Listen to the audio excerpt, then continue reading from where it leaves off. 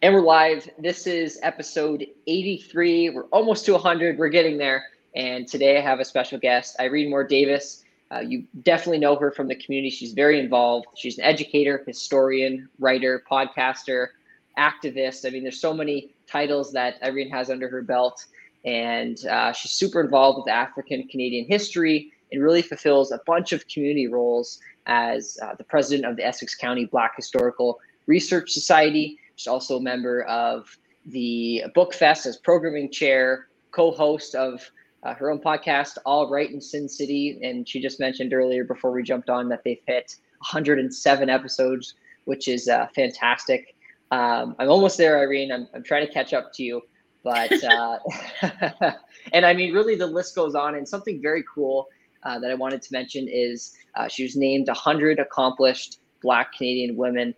And she's from the Windsor area. So I think that's an excellent achievement. And also, you know, receiving the Harriet Tubman Award for 2022. And I mean, so many other accomplishments under your belt, Irene. And I'm excited to talk about your career and also a career as a social activist and among other things. So Irene, thanks for being here today. My pleasure. And to get started, we'll have to start off with coffee. Do you drink coffee? First question.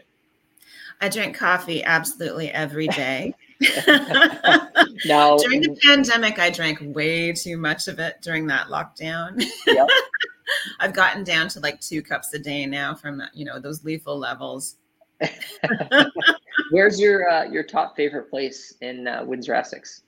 It's hard to choose just one, so I'm going to break the rules and choose 2. I mean, I love Tallulah Cafe. Tallulah Cafe is a favorite hangout spot. They're just so lovely there. And Cafe Amour is another favorite spot to hang out. Both places have excellent coffee and wonderful staff, wonderful team members who just make it such a joy to visit. And they're just aesthetically pleasing places to sit and hang out. Yes, I feel like that's with friends. That's a big part, I think, with my generation is having a cool place to go to that you can take photos in front of. And, you know, there might be chill music and stuff like that. So Tallulah Cafe and Cafe Amour are definitely 2 spots to check out. So thanks for sharing that, Irene. And now something I'm really interested about is, I mean, I've heard about you so many times before this interview. How did you really get involved with Black history and Windsor, Essex? How did this really start for you to, you know, to really become a leader in EDI? I'm interested in knowing. So I'm going to answer that 2 ways. I mean, on one hand, I had no choice whatsoever. I grew up in a family that loved Black history, talked about Black history constantly. We would spend our time in the evenings passing around historic photos of our ancestors and telling their stories. And it was how, you know, as a child, as a young person, I was taught to recognize all of these people, to know all about them, to remember their details, and then to share those stories with others and learn about other people and their ancestors and share those stories too. So I was really born into this enterprise. My mother was a founding member of the board of the North American Black Historical Museum, which is now the Amherstburg Freedom Museum. My grandmother was a church historian and the historian of a couple of organizations with which she was involved in the Black community. My grandfather was on the board of what's now the Amherstburg Freedom Museum. So all of that happened. But I would say that there was a particular moment when a spark really hit me and I started to take on more leadership capabilities and roles. And it was really, you know, I was always interested in history and always people knew that I was interested in Black history, but I was involved in judging a Black history speech contest with some fabulous young people from around our region. And they did a great job, these young people. They were high school students, but every single one of them talked about African Americans. You know, they were giving speeches on MLK and Rosa Parks and Frederick Douglass and Harriet Tubman and Michael Jordan and all kinds of African American figures, which is fine. But it really struck me that no one had touched on any African Canadian historical figures. And I started to ask, why was that? So I began to investigate what were people learning in school and what kinds of Black history stories were being shared with them. And, you know, what were the resources available for them to learn about those things? So that's when I really got started trying to address what I viewed as a major gap. Mm-hmm. And that's, you're now telling the story of Canadian Black history because of that, that disconnect that you saw with, it was heavily Americanized with this competition or what the students were presenting. Absolutely. And I, what I found was that a lot of people just weren't learning African Canadian history at school, and that their libraries were lacking information about our country and our country's unique Black history. And so that was definitely something to address. And we've been addressing it in a number of ways, myself and the Essex County Black Historical Research Society and other groups with which I'm associated to. And now just, growing up in a grade school and a high school, I don't recall learning Black history. I mean, I graduated high school 2018, grade school much earlier. So I don't recall learning it. For someone like myself, where would you suggest, the best place, I guess, in Windsor, Essex, or whether it's an actual institution or it's online, to really learn more about this type of history? Well, we do have such a fascinating history right here in Essex County, for sure. And there are a lot of ways to learn about that. I mean, yes, there are lots of online sources. If you look up Black Canadian history and hit, an important site, a well-vetted, accurate, and well-planned site, such as that from Canadian Heritage or the Ontario Black History Society, you'll certainly land on some really interesting things. But I would say, too, there are some excellent podcasts out there that talk about African Canadian history that I would, encourage people to look into, but also visit our local sites. I mean, things are reopening. You do have opportunities to go to the Amherstburg Freedom Museum, to the Buxton National Historic Site and Museum, to book a tour at Sandwich First Baptist Church, or to visit Uncle Tom's Cabin Heritage Site in Dresden, or the Chatham-Kent Black Historical Society, which is the Black Mecca Museum, or the John and Jane Walls Historic Site in Lakeshore. So those are some great things you can do. You can also learn about Black history at Museum Windsor or the Chimchuck Museum. You can learn about Black Canadian history by visiting the Tower of Freedom Monument on Pitt Street. So there are tons of historic plaques all around. Plan a bike tour or a driving tour and visit some of those places and learn about our history. And just even the Tourism Windsor Essex Pelee Island website can provide some really great information. So you do have opportunities, and some wonderful local books too. So I hear people say, I don't know how to find that information, but it is out there. And I like to say, put as much effort into finding out about Black Canadian history as you would into researching your next phone or TV, and you'll be a better person for it. Yeah, no, definitely. I think it's, I like that idea of taking like a kind of like a bike and trying to, hit all the key areas to really learn. I wonder if something like that could happen in the future, I guess, or if it already is taking place, to have that, that day tour around Windsor or Amherstburg, right? Like, that'd be awesome. I am involved in a couple of projects that are putting together tours. There's, for example, later this month going to be released a new website called Across the River to Freedom, which is coming out in conjunction with a documentary that I've co-executive produced called Across the River to Freedom. And that website will include a walking tour, a guided walking tour of Sandwich, where you can learn all about the Black history of Sandwich. So look for those opportunities. I would also commend to people the wonderful website that we put together for our previous documentary, The North Was Our Canaan, which also includes some great information.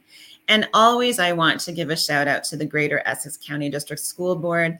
Over a number of years, I have worked with them on a great resource for teachers called African Canadian Roads to Freedom.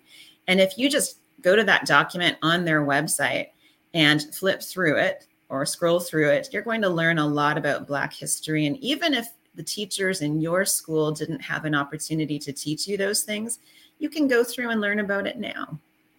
Yeah, no, it's there's a lot. Yeah, like you said, there's a lot of resources and places like the Sandwich First Baptist Church. I mean, I had the pleasure of walking in there a few weeks ago, and it's such a remarkable place to be in. There's so many stories that were being shared. It's just unbelievable. That is a crown jewel. I mean, Sandwich First Baptist Church is the only remaining structure that was built by formerly enslaved people of African descent or freedom seekers. We have many Black congregations in the area that date back to those years. But in Windsor, it's the only remaining church structure that was actually built by formerly enslaved people. You know, when they were building Sandwich First Baptist Church and preparing to dedicate it in 1851, all of the Black families of Sandwich that attended that church had a quota of bricks that they had to make. So they would get together in the churchyard after work and create these bricks with the local clay, with Detroit River water, bake them in the kiln. And those bricks are still there today, as is the amazing floor. I mean, we don't usually talk about the floor of a place, but they have areas in the floor where they can lift up the boards and show you where people actually were able to hide when slave catchers crossed the river looking for them. Wow. Yeah, it's very, very interesting. And I believe many Black leaders have been there and like throughout the history. I can't remember some of the names I was told that visited, but you might recall, I imagine. Oh, for sure. I mean, I don't want to give away all their secrets because I want you to go on a tour. Yeah. Yes, that was an important place, not just a spiritual home or a place of worship, but it also hosted major meetings and conventions for the Black community through the decades. So it's got a pretty tremendous history, and that's why it is a National Historic Site. Yes, definitely. And now just transitioning over to, I mean, you have many roles that I mentioned at the beginning. And I just want to know, has there been, as a writer, producer, historian, all those titles, has there really been like this one moment that you're truly proud of so far throughout your fantastic career? Oh my goodness, there are so many. There are so many, and truly, it's because I have opportunities to work with just excellent people who are committed, who are dedicated to what they do, and I surround myself with those people. So there have been many moments of triumph that came out of those experiences. But I would say, honestly, The North Was Our Canaan was a tremendous win. It was a short film that we put together on a very tiny budget. We had $5,000 in Shirk funds to make that film.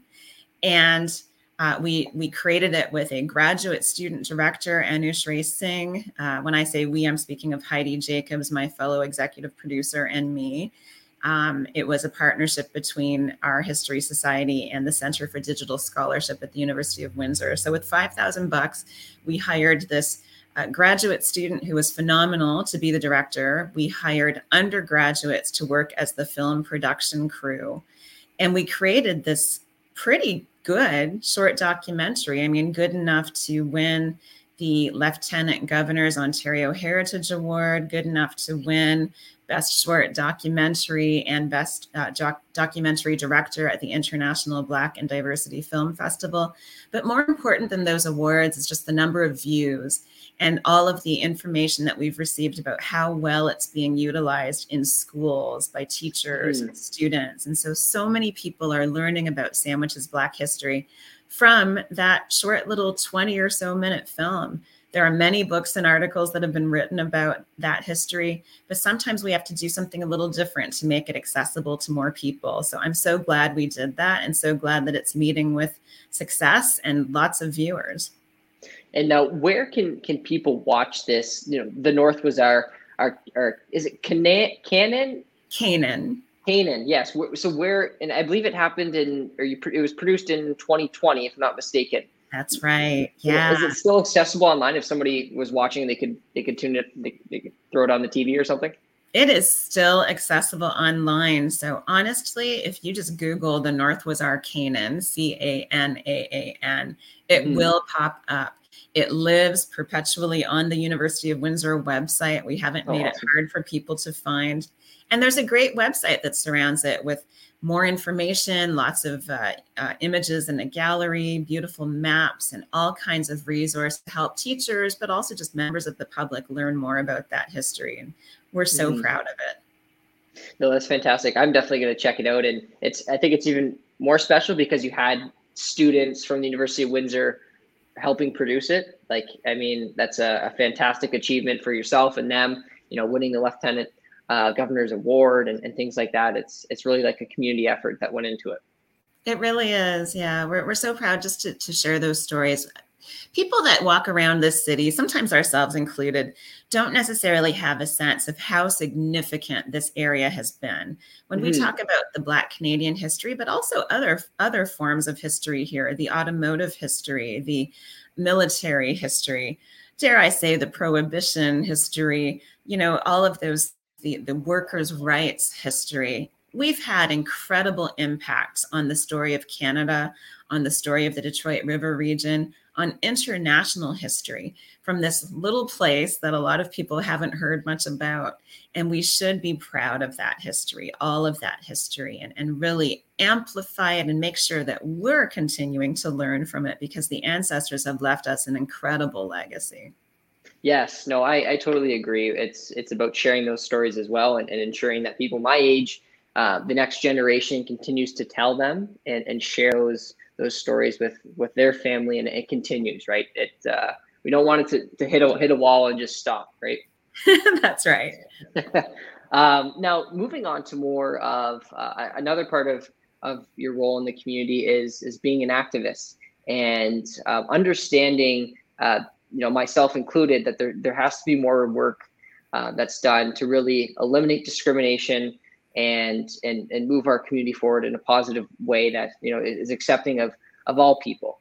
I'm interested to know what, on that lens, and what types of initiatives do you have on the go, or does the community have on the go, to really eliminate racial discrimination and any type of racism that takes place? Well, back in 2020, and ironically, it was on this day in 2020, so it was 2 years ago, my dear friend Angelina Ebegbuzier and I formed a new organization called Black Women of Forward Action. So Black Women of Forward Action consists of weekly Monday night safe space Zoom gatherings with Black African Caribbean women of Windsor-Essex County, where they can talk about mental health, talk about the things that are causing them stress, engage in some collaborative problem solving, but also celebrate one another's successes, discuss contemporary issues. And other than holidays, we've been meeting literally every Monday since June 2020. So we are well into those meetings now. And they really draw a broad cross-section of women from the Underground Railroad descendant community, the Caribbean Canadian community, and the continental African Canadian communities. So we are so proud of those meetings. But even more importantly than those meetings, there have been a number of outgrowths from that organization, such as a Black women's walking club, so that people are able to go for walks together and feel safe in numbers. Something that we've certainly encountered in the past as individuals is just sort of microaggressions and other forms of aggression when we're out trying to exercise on our own sometimes. So that's something that's been addressed through the group. We have certainly created some wonderful business networking opportunities and even a Black business directory out of that organization. And something else that we've really taken under our wing are the kinds of discussions that needed to be had with the local school boards, both English and French language school boards, around anti-Black racism in the K-12 school system, around hiring teachers equitably, around addressing some of those representation issues that occur, making sure that the curriculum and what students are encountering day to day in the classroom actually reflects all of these identities.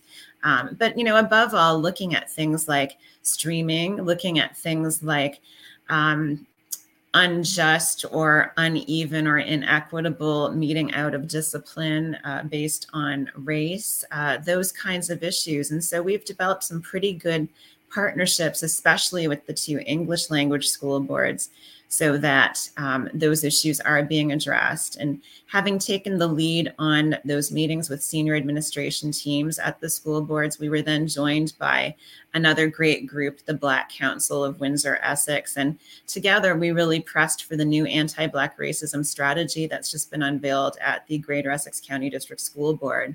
And so, those are some of the things that we've been up to that continue to bear fruit. And we're very, very excited about seeing what comes of them. All of us, every single one of us in our K-12 careers, if we were here in Canada at the time, had some sort of experiences of anti-Black racism in the school system. And many of us who have kids that are currently in the system are painfully aware that anti-Black racism continues to be a factor that limits the potential of many of our youth. And so we're happy to have the opportunity to address some of those challenges. Yes, no, it sounds like a fantastic initiative. I put it on the screen here, Black Women of Forward Action. And, I'm glad you're going into those schools because, at a young age, that's where it starts, right? That's where I guess, myself and other people are the influence the most. Yeah, I think so. And, I believe that 99.999% of teachers and administrators want to do their best. But there's just so much that they may not be aware of in terms of unconscious bias in themselves, but also just not recognizing the signs of what's happening kind of under their noses or behind their backs. Sometimes if we don't see somebody getting punched or kicked, we don't understand the racial microaggressions that kid or that young person is facing and how that might, have an impact on their productivity as a student or their belief in themselves, their belief in what they can achieve. So we just want people to be very mindful of the impact that can have, whether from peers or from teachers and admin, making sure that we're addressing some of those challenges. Definitely. And imagine do it. Yeah, no, definitely. And imagine, would you say, I guess, older curriculum might have those biases in place, and that could be, one of the issues perhaps? That really is a factor. I mean, I think that slowly but surely there have been improvements, at least in terms of the representation that we see in materials, so that more and more textbooks, for example, are inclusive. They have pictures of people of various ethnicities and that sort of thing. Or history textbooks may have a little sidebar that mentions the number 2 construction battalion, or there might be a little sidebar that talks about Black pioneers. But, we want to kind of work towards greater integration than just, a little column on the side of a page in one chapter of a book, right? The Ontario Black History Society, I'm going back to history, as you can see, but it's all sort of related. The Ontario Black History Society has launched a wonderful campaign in the last, I'm going to say about 16 months, focused on Blacked out history, showing, literally going through textbook and showing how little content there is about Black history, for example. And, you can see that it's just tiny, tiny, minuscule amounts of coverage that's in a lot of those textbooks that are in use today. That's just history. That's not even addressing, what it is for a child to go through 12 years of math or science, hear about a Black inventor or a Black engineer and only see, examples of people of European descent presented to them. And, sometimes even though the textbooks may be slightly more up to date, people are still showing some videos or other resources that aren't really appropriate from an equity, diversity, inclusion, and decolonization lens. Or it's even things like just the language that people may be using in the classroom inadvertently, not really thinking through word choices, not really thinking through who's being brought in as guest speakers. There's just a lot to it. And we want to make it as easy for people to work more equitably and teach more equitably as we possibly can. So we're just committed to providing as much support as we can to make sure that this works out well for everyone. Well, it's a fantastic initiative, and I appreciate that you're at the forefront leading it, because it's something like that needs to definitely be addressed, and people need to be aware of it in the school boards. So that's fantastic news. And going into a bit more about social activism, and perhaps there's some people around my age or those that are watching that are looking to get more involved with becoming an activist in the community on all types of topics and social issues, and trying to bring social change to take place. What advice can you share with those people looking to, I guess, leverage their voice, increase it, make a difference as an activist? I mean, there are so many ways to go about that. One thing that I have heard, I did not invent these 3 questions, but these are 3 questions that I really prefer to use to guide my work, take a look around, ask yourself what you're good at, ask yourself what you like to do, and then ask yourself what needs doing. So when you kind of find that sweet spot, the intersection of your best gifts or skills and the things that you know you would find joy and passion in doing, intersecting with those challenges or issues that really need attention in the community, that's how to find the magic and to figure out exactly how you can be of service in addressing those challenges. It's not going to be the same challenge for everybody, and it's not going to be the same skill set for everybody. So I'm pretty good at writing and public speaking, and that's what I do. And that's, those are the gifts that I use. I'm pretty good at being in a meeting where emotions are rising and kind of finding that consensus and getting people to talk and focus on an issue and figure out what are the small steps that lead to the bigger steps to get something solved. Like, those are the things that I know how to do. So you're not going to see me build websites, and you're not going to see me do a bunch of finance stuff. Those aren't my gifts. So I think that for everybody, you've got to find out what you're good at, what you like to do, and what really needs doing around you. It might be in your neighborhood, it might be globally, but that's the thing. Another way to look at that, I'm not going to quote this exactly, I'm sure, but just to paraphrase the great Archbishop Desmond Tutu, peace be upon him, he used to speak about how opening up the newspaper kind of resulted in the day's to-do list. Like you get your task list by opening up the newspaper. I guess now we would be scrolling through news sites or whatever, if we're not into print media like our forebears. But those things that really awaken you and provoke you and push you and pull you and make you want to do something, those are the things that are going to drive you to achieve successes in terms of moving the needle and creating change. So figure out what your best gifts are that relate to those things. And then find people who think like you, find people who think differently from you, but find people that are interested in the same things. And goodness knows, while it's not a perfect world by any means, we do have the great benefit of technology that can make it a lot easier for us to find people that are interested in the same causes, even if they're not in our own city. I've become involved in some great national initiatives with people that I've never met face to face, or maybe I've only met a few of them face to face, but certainly that technology is such a great gatherer and collector of people, and it really aids collaboration. And you can do anything if you find the right team.